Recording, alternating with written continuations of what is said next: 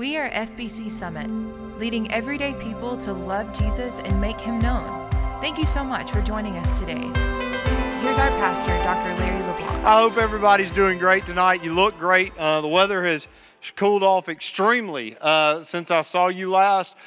We are now in what I call beanie season.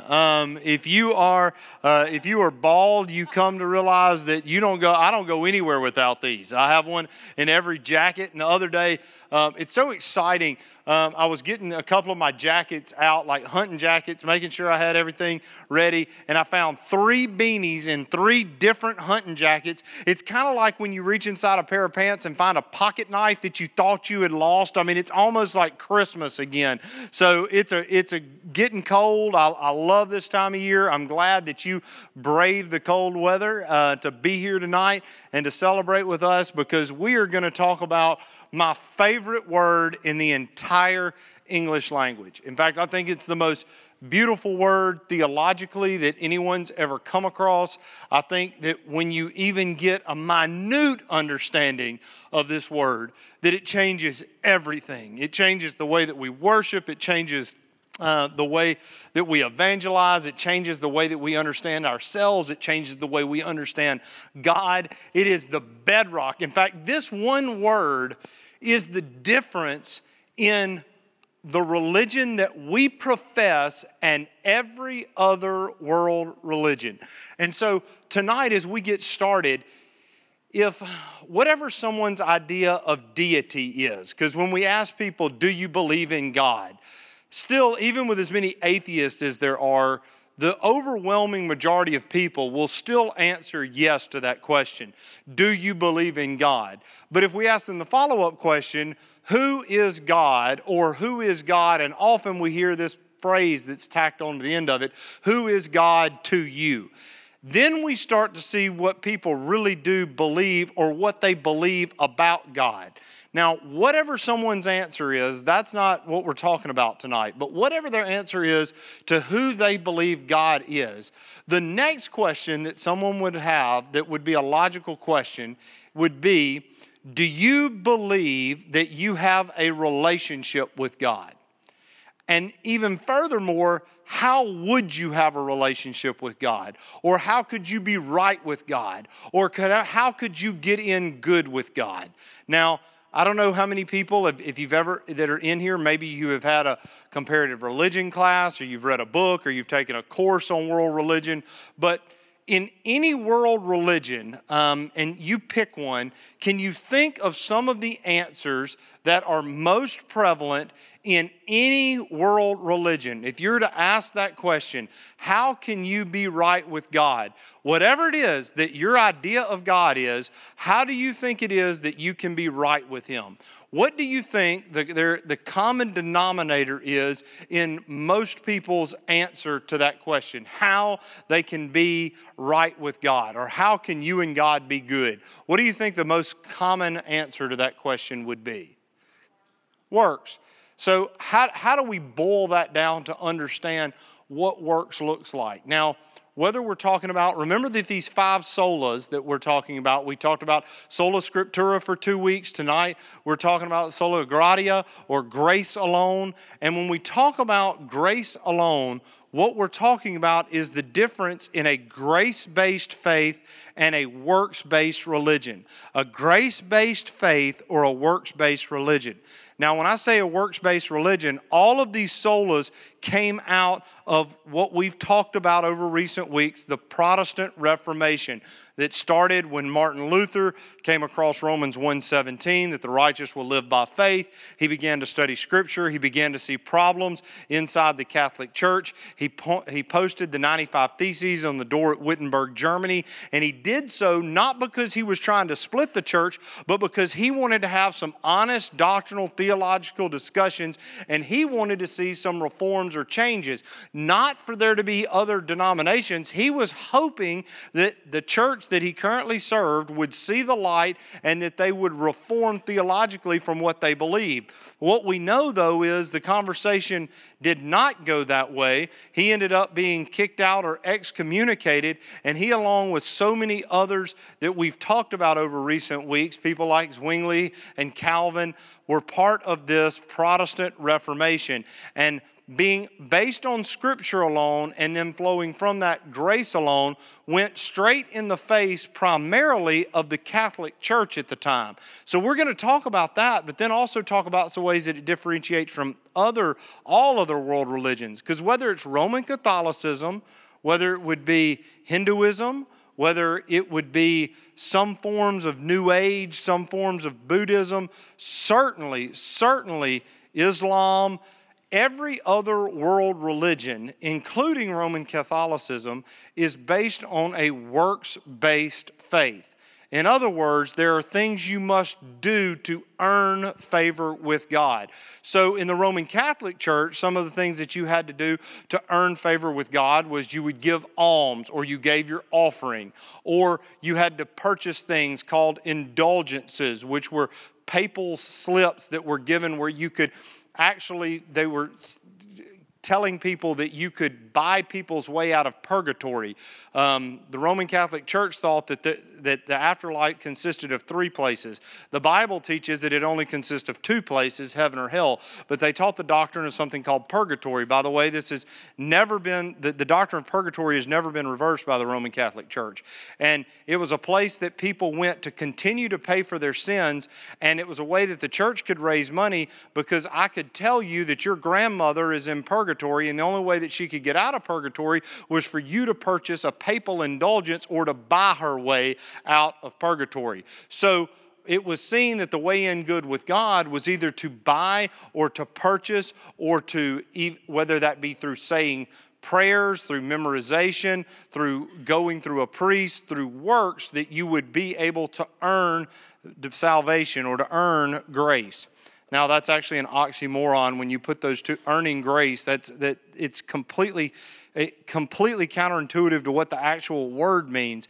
But if we compare not only Roman Catholicism, but you play every other world religion, I put a note in here that right now there is someone in the world who is offering their child as a sacrifice to a god. They are killing a baby at this very moment to try to please a supposed deity so that they could be in right with God. There are people at this very moment who are cutting themselves. There are places still in South America, and you will see this throughout the world, where you will see ritual cutting ceremonies. There's even people who believe that they can earn the grace of God by cutting themselves in the same way that Jesus bled on the cross. So you will see them cut places in their feet, cut places on their hand, cut their sides, because they are trying to earn favor with God by suffering the same way that Jesus suffered. There are people that are right now that are laying on a bed of nails because they're trying to somehow escape reality, and by laying on this bed of nails find themselves in a new plane of existence where they are more connected with God. We hear people all the time that are inflicting pain on themselves, and by inflicting pain on themselves, they believe that they're earning favor with God. There are people right now who are bowing and praying prayers over and over and over again towards Mecca, because they believe that by doing that, they are earning favor with their idea of God. There are people in this very moment who are placing chicken carcasses before an altar because they have killed a chicken, and they're asking God's favor or God's forgiveness by having killed this chicken. There's people right now that are holding a rosary, that are going through the rosary beads and are calling out Hail Marys and asking God to go through as they walk through those. Or there are people right now that are in front of a priest asking, what can I do? Give me an assignment so that I can be right with God. And throughout the Protestant Reformation, what arose was the teaching of the New Testament. And if there is a word that jumps off the page of the New Testament that differentiates biblical Christianity and the gospel from everything else that you will hear anywhere around the world, it is the doctrine of grace. Grace alone is how we are saved. Grace alone. Now, there are even denominations today that would consider themselves part of the Protestant movement, but they teach what I call quasi-grace. Now, that may seem like a $5 term, but they teach that you need grace, but you need grace and something else. So if you teach that you need grace and something else, you're saying that I need the sacrifice of Christ on the cross by His shed blood, and you need something else. That's quasi-grace. If I say you have to, maybe it is that you have to have the grace of God, but you also have to do something else. You need the grace of God and you need to be baptized. You need the grace of God and you must take communion. You need the grace of God and you must give this amount. You need the grace of God and you must do this. You need the grace of God and you must speak in tongues. You need the grace of God and anything. Jesus plus anything equals cult. Jesus plus anything equals false religion.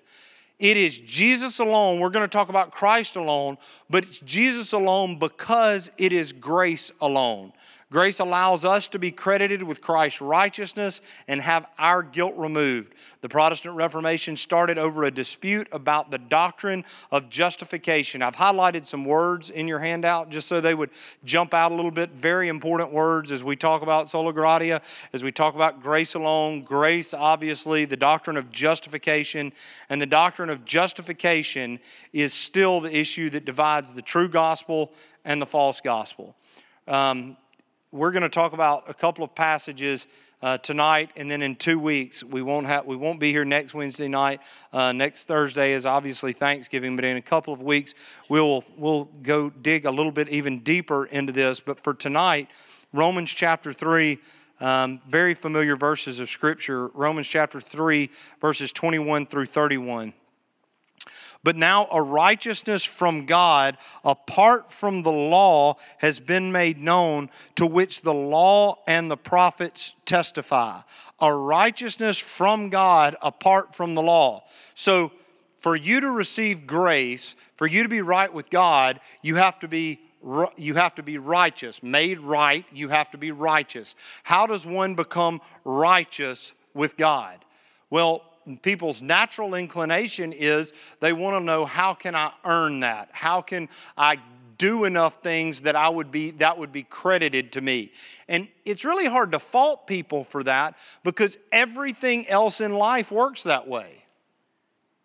Think about it. Think about it for just a moment. You apply for a job. They tell you, we're going to pay you this amount a year. But we expect you to be here. We expect you to do this. We've got requirements. So your salary is not grace, right? Your salary is earned. That's what you are given for a wage that you are given. Everything else that we do, we understand there is merit-based things that we get for that. Now, so when we start talking about grace, when he says apart from the law, this is where most people misunderstood the Old Testament then, and it's where I think people misunderstand the Old Testament most grossly today, and that is the role of the law. Most people don't understand the purpose of the Ten Commandments. Most people think that we ought to put the Ten Commandments up in schools because we can teach kids how to be righteous. We ought to put them up everywhere. That way a kid will know everything that they should do and shouldn't do, right? We've missed the purpose of the Ten Commandments. The purpose of the Ten Commandments is not to tell somebody how righteous they can be. You read the Ten Commandments and then step away from that. And if you read the Ten Commandments and say, I really am righteous, I'm doing great, then you're just like the rich young ruler. Because Jesus gave him a litmus test. And he told him, he said, let me give you a few of the commandments. And he looks at Jesus and said, well, all these I've kept since I was a youth. Jesus didn't push him on that. But a lot of people get caught up on that parable because Jesus starts talking about giving all your money to the poor. Jesus just went to where it hurt because the guy had missed the whole purpose of the Ten Commandments, and people have been missing the purpose of the Ten Commandments ever since. You read the Ten Commandments are a microcosm of the whole Old Testament law. And the point of the Old Testament law isn't to give you a way to be right with God because you're going to be perfect. It's so that you would know how holy and perfect God is, so you could know how messed up you are. That's the purpose of the law. And when you read it, you go, not, boy, I'm doing good. No, you read it and go, oh no, I have put other gods before me. I have bowed down to things and made them more important than Jesus. I have taken the Lord's name in vain. I haven't always honored the Sabbath. I didn't always honor my mother and father, and I've disrespected them in some ways. No, I hadn't murdered anybody, but Jesus said if I've ever had bad thoughts about somebody in my heart, that it's the same thing. No, maybe I've not committed adultery, but if I've ever had a lustful thought about somebody that wasn't my wife, then I've done that. If I've ever stolen anything, taken a pencil or anything, I'm guilty of that. If I've ever told a lie, I'm guilty of that one. And if I've ever coveted or wanted anything that wasn't my own, I'm guilty of that. The Ten Commandments don't justify you. They condemn you. They condemn you. We ought to be a people that preach the law more. But we preach the law because you can't preach grace without people knowing how devilishly hell-bound they are, because they are in iniquity. They are children of iniquity, children of the devil, haters of God, and the law proves that. So when Romans 3:21 is helping us to see that when we read about the law has an insistence all throughout the Old Testament on blood sacrifice. So it showed that their works, their sacrifices, and their rituals would never be enough. There's not enough lambs. There's not enough goats. There's not enough bulls. There's not enough sacrifices. One of the most disgusting yet interesting studies I've ever done is when they built the temple, how they had to actually build, they had to get engineers to come in to the temple in Jerusalem and engineer plumbing canals, because when they had the slaughter of animals, there was so much blood that would flow out that if they didn't build the right canals to get it out, the whole temple would have become a cesspool of blood from the sacrifices. And they went over and over and over and over again.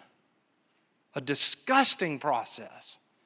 There always had to be another lamb. And there always had to be another goat. There always had to be something else that was going to take the place and symbolize that something must be killed. And all the while, the law, the prophets, all of the sacrifices are pointing to Christ as the way the law would be fulfilled. So when we say that grace paid it all, when we think about all to Jesus that we owe, it's because when we think about Him being the Lamb of sacrifice, He took on the sins of the world, so He fulfilled the law perfectly, never committed a sin. He now becomes the perfect Lamb, and His blood is shed.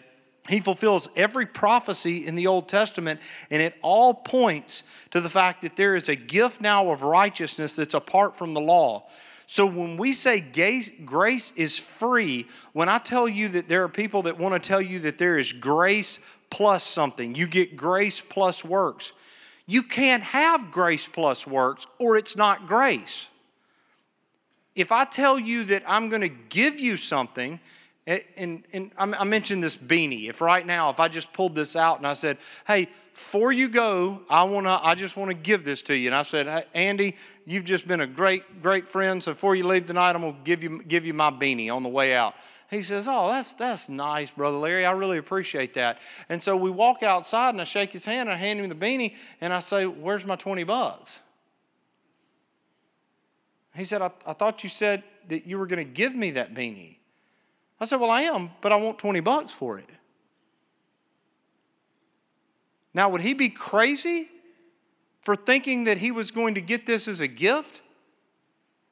No. I told him I was going to give it to him, and then I charged him for it. Somebody that teaches grace plus anything, it's not grace. Because if you could buy grace, you couldn't afford it. You couldn't afford it. The reason it has to be free is the only way you'd ever afford it is it's free. You can't afford it. None of us can. So Jesus' sinless, righteous life paid the penalty for the unrighteous in the lives of everyone who believes. Let's continue reading. This righteousness from God comes through faith in Jesus Christ to all who believe. There is no difference, for all have sinned and fallen short of the glory of God. all apart from Christ, equally sinful. This took me a long time in my life, I think, for God to really overwhelm me with this truth. There are certain things that you preach for years, and then one day you wake up and realize, like, God, I think I finally understood it. I've been preaching it for so long, but I think you just broke through. And this is one of those places in my heart where God's really broken through in my life to show me there are some people in here,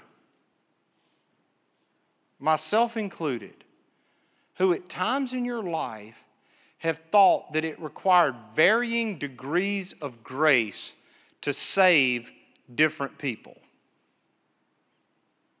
In other words, I'm pretty good. I went to church, never done anything heinous, never been to jail, don't beat my wife, don't use drugs. I'm not an awful person. So I need God's grace, but I need a dose. But there are other people out there that you see and you go, but they really, really need the grace of God. You don't understand grace. Because for grace to reach an individual, we are all sinners. And it is not just about forgiving the individual sins that you have committed. It is about forgiving who you are. Not what you've done. What you've done is horrendous. But what you are is an offense to God. You are a walking, talking, wicked offense to the holiness and righteousness of God. You are not a pretty good person that needed to be cleaned up a little bit. And I think there's too many church people that view themselves that way. You are wicked and fallen. And outside of grace that has to get to the very core of every part, of every cell in our body, then we are lost because we've all sinned and fallen short. We fell short. We couldn't be in His presence. We were kicked out of the Garden of Eden and therefore not allowed into the Holy of Holies, not allowed into the presence of God, kicked out of the Garden of Eden.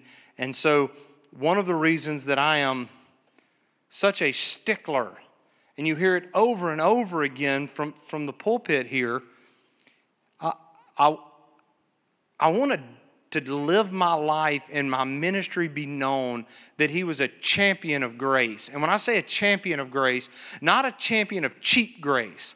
There's a lot of champions of cheap grace. And when I say cheap grace, that's the people who believe, oh, I'm saved by grace, I can live like hell. That's cheap grace, and that's a spit in the face to the Lamb of God. And that's somebody who doesn't appreciate real grace because they abuse it. That's not what I'm talking about. But being a champion of real grace. And I feel like that we need people who are going to champion the real grace of God, because we have too many people who have bought into the lie that there are self-improvement strategies and self-help things and looking inside yourself and finding peace within yourself and finding strength within yourself. And I had a conversation just this week with a young man, early 20s, really struggling with some stuff right now, some decisions that are before him. And so we were trying to walk through some things, and we'd covered a pretty good bit of ground. And he made a comment to me. He said, but I just know that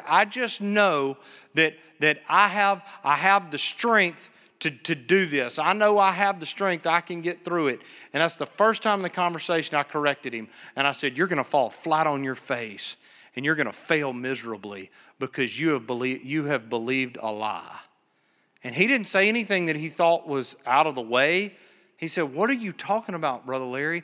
I said, you just told me that you have the strength to handle this situation, that you think you can navigate it. And I'm telling you, if you go into it this way, you are going to end up failing miserably, because unless you approach this situation by believing that you are going to royally mess it up in every way possible, were it not for the grace of God and the strength of God and the power of God working through you. And I could see that something, you could almost see it like the light turned on. And so when we champion grace, we're championing grace for salvation, but we're championing grace for every part of our life, that we need it in every arena, and we quit trying to look inside ourselves and hope that somehow one day we're going to find that magic that's deep inside. You can find something that's deep inside, but it's going to be wicked and it's going to be evil. We quit looking out inside ourselves and start looking outside ourselves, and that's where we find grace. Verses 24 through 26. And are justified freely by His grace. We've talked about the word justified. We've talked about free grace through the redemption that came through Christ Jesus. God presented Him as a sacrifice of atonement through faith in His blood. He did this to demonstrate His justice because in His forbearance He had left the sins committed beforehand unpunished. He did it to demonstrate His justice at the present time so as to be just and the one who justifies those who have faith in Jesus. In a few weeks, we're going to be walking through and talking about faith alone. But for tonight, this grace that requires justification, and the justification is an image from a court of law. It solves the problem of man's guilt before a righteous judge. This free gift of grace cost God the death of His only Son so that believers would be declared righteous and recreated into a child of God. It further demands redemption. Redemption conveys the image from a slave market, of being bought out of slavery, of being redeemed, of being ransomed out of slavery. Redemption is the delivering by means of paying a price to set a prisoner free, and only a sinless Savior could pay this price. So when we say by His grace, we are saying that it is nothing in us. That when we say we're justified or we are redeemed, there are people that ask this question quite often. Why would God save me? Why? Why would God give me grace? Marvel at it for all eternity. Marvel at it for all eternity. Because it is one of the most beautiful and captivating questions. That we try to get our mind around it, but the great fallacy of religion is thinking that somehow God sees something good in us. And because He sees something good in us, God wants us. Y'all hear some of us in here giving each other a hard time. There's a bunch of us on staff, a lot of people in the church. We play fantasy football, and it's just a fun way to give each other a hard time and kind of changes the way you watch football because you quit rooting for teams and start watching how individuals do on those teams. But every year you have a fantasy football draft, and it's not unlike, if you're familiar with any draft at all, it's like that. And you go through and each person has a time to draft somebody onto their team. And I really think that somehow we've gotten... One of the great errors in theology is this belief that God kind of has a draft. This is how we kind of see election. That God kind of looks down and He says, there's a good one. Smart, good looking, good family. That fellow's pretty charismatic. Sure won't have him on heaven's team. I think I'm probably going to draft him. That is not how you were elected. That is not how you were chosen. That is not how you were called. In fact, if you understand grace, it's the complete opposite of that. The wonder of it all is not that He looked at us and saw how great we were and picked us. The wonder of it all is even though He knew every part of us, Psalm 139, that He knew me in our inmost being, that He knew you and He still saved you. He knew every facet of you. He knew the dark corners that nobody knows. He knows the places where your thoughts go, and He knows everything about us. So He didn't look and say, now there is the MVP of Pike County. Let me get them on my team. No. The Bible says you were poor, pitiful, blind, and naked before God, unholy, unrighteous, and wicked, and He chose you anyway. That's why grace, God's grace that can pardon and cleanse within, It's why grace is amazing. It's why we sing about grace and champion grace, because we understand just how beautiful it really is. Because it provided for us what the Bible calls the sacrifice of atonement. Some of your translations, you may have seen there in verse 25, you may see the word propitiation, depending on the translation that you use. But in that sacrifice of atonement is appeasing God through sacrifice. It solves the problem of offending our God and our Creator. Appeasement was by paying in blood.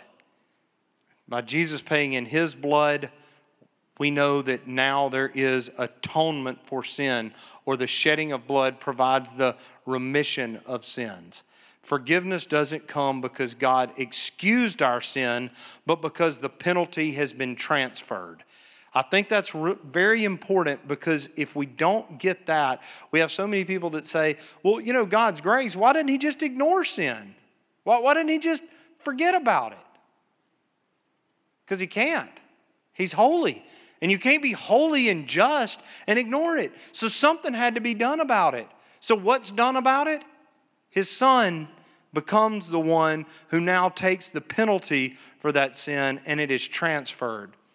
The mercy seat in the temple is a place in the Holy of Holies where the high priest would go in once a year, just on the Day of Atonement, to make a sacrifice on behalf of his people.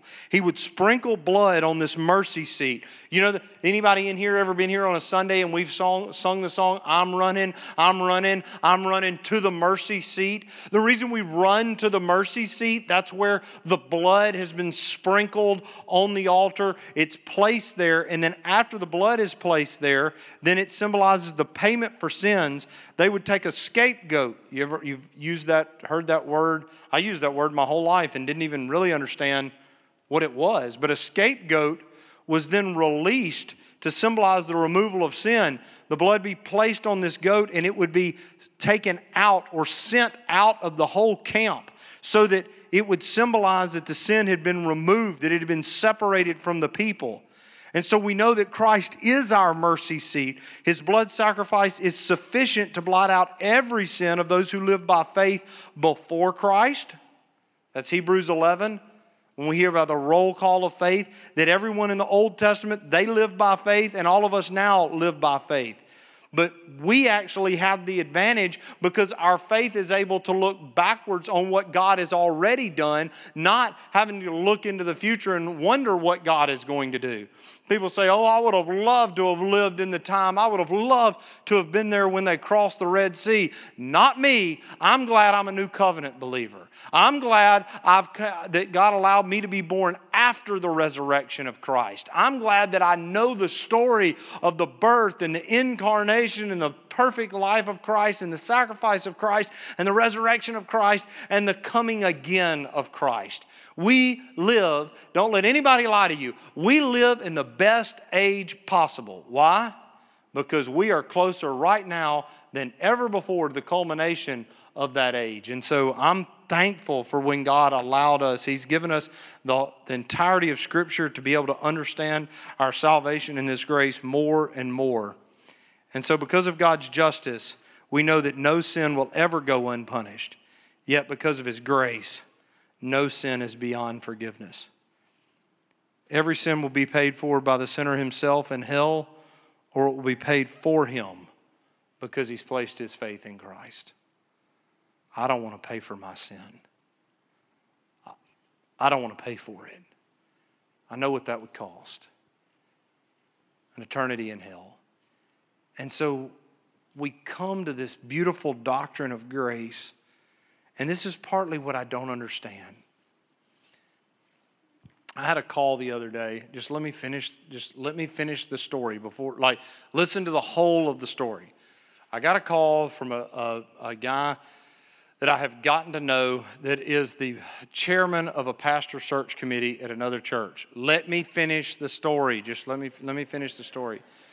They are not I'm not talking to them as a candidate. Somewhere you were like, oh man, I was hoping I knew where that went. No. He said, I need to talk to you. I've run into some problems. And I said, okay, what's going on? He said, we're really struggling. He said, we found two guys that we were really excited about. Seemed like great guys. They were good communicators. Seemed like they were leading good places. But the more we have listened, we haven't had an interview yet, but we are convinced from their preaching that there are two of them that don't believe in the doctrine of hell.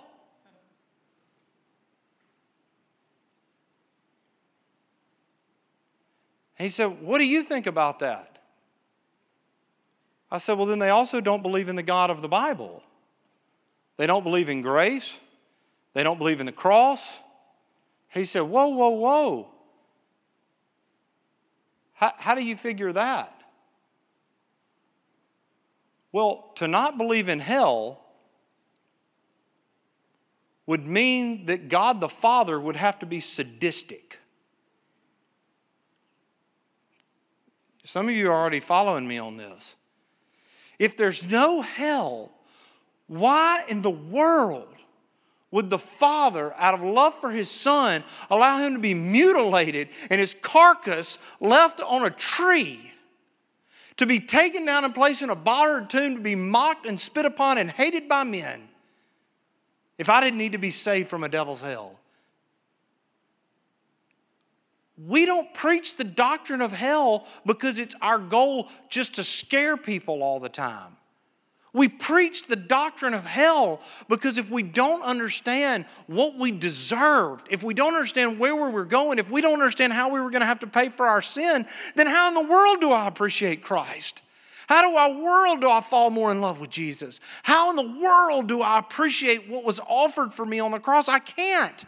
So the whole counsel of God, the wickedness of man, not the inherent goodness of man, must be preached. The eternal destiny of man, a real place called hell, must be preached. The necessity of a blood sacrifice. Sometimes we run away from the discussion on blood. There is no forgiveness outside the shedding of blood. Hebrews makes that clear. So over and over again, to understand grace, every other doctrine that you understand makes grace all that much sweeter. And so the more I have dug into every doctrine that flows out of the Word of God, the more I find myself bowing my head and just saying it as simply as a child would pray it. Oh God, thank you for your grace. Oh God, we have been overwhelmed with a love that is so beautiful and so matchless and so pure, that it is an indescribable gift. Thank you, thank you, thank you for grace. Let's pray. Lord, we bow before you now because we are thankful that grace alone is what saves us. I'm so glad, so thankful that I'm not responsible for my own salvation. How lost I would be. So, Lord Jesus, I thank you that I'll never have to know life without you. I think I'll never have to know eternity without you. So, God, may we be people who are champions of grace, lovers of grace, and, God, people that celebrate you and worship as this free gift continually overwhelms us. And, Lord, we ask it now in Jesus' name. Amen. Thanks for listening to FBC Summit. We are leading everyday people to love Jesus and make Him known. For more information, visit our website, fbcsummit.org.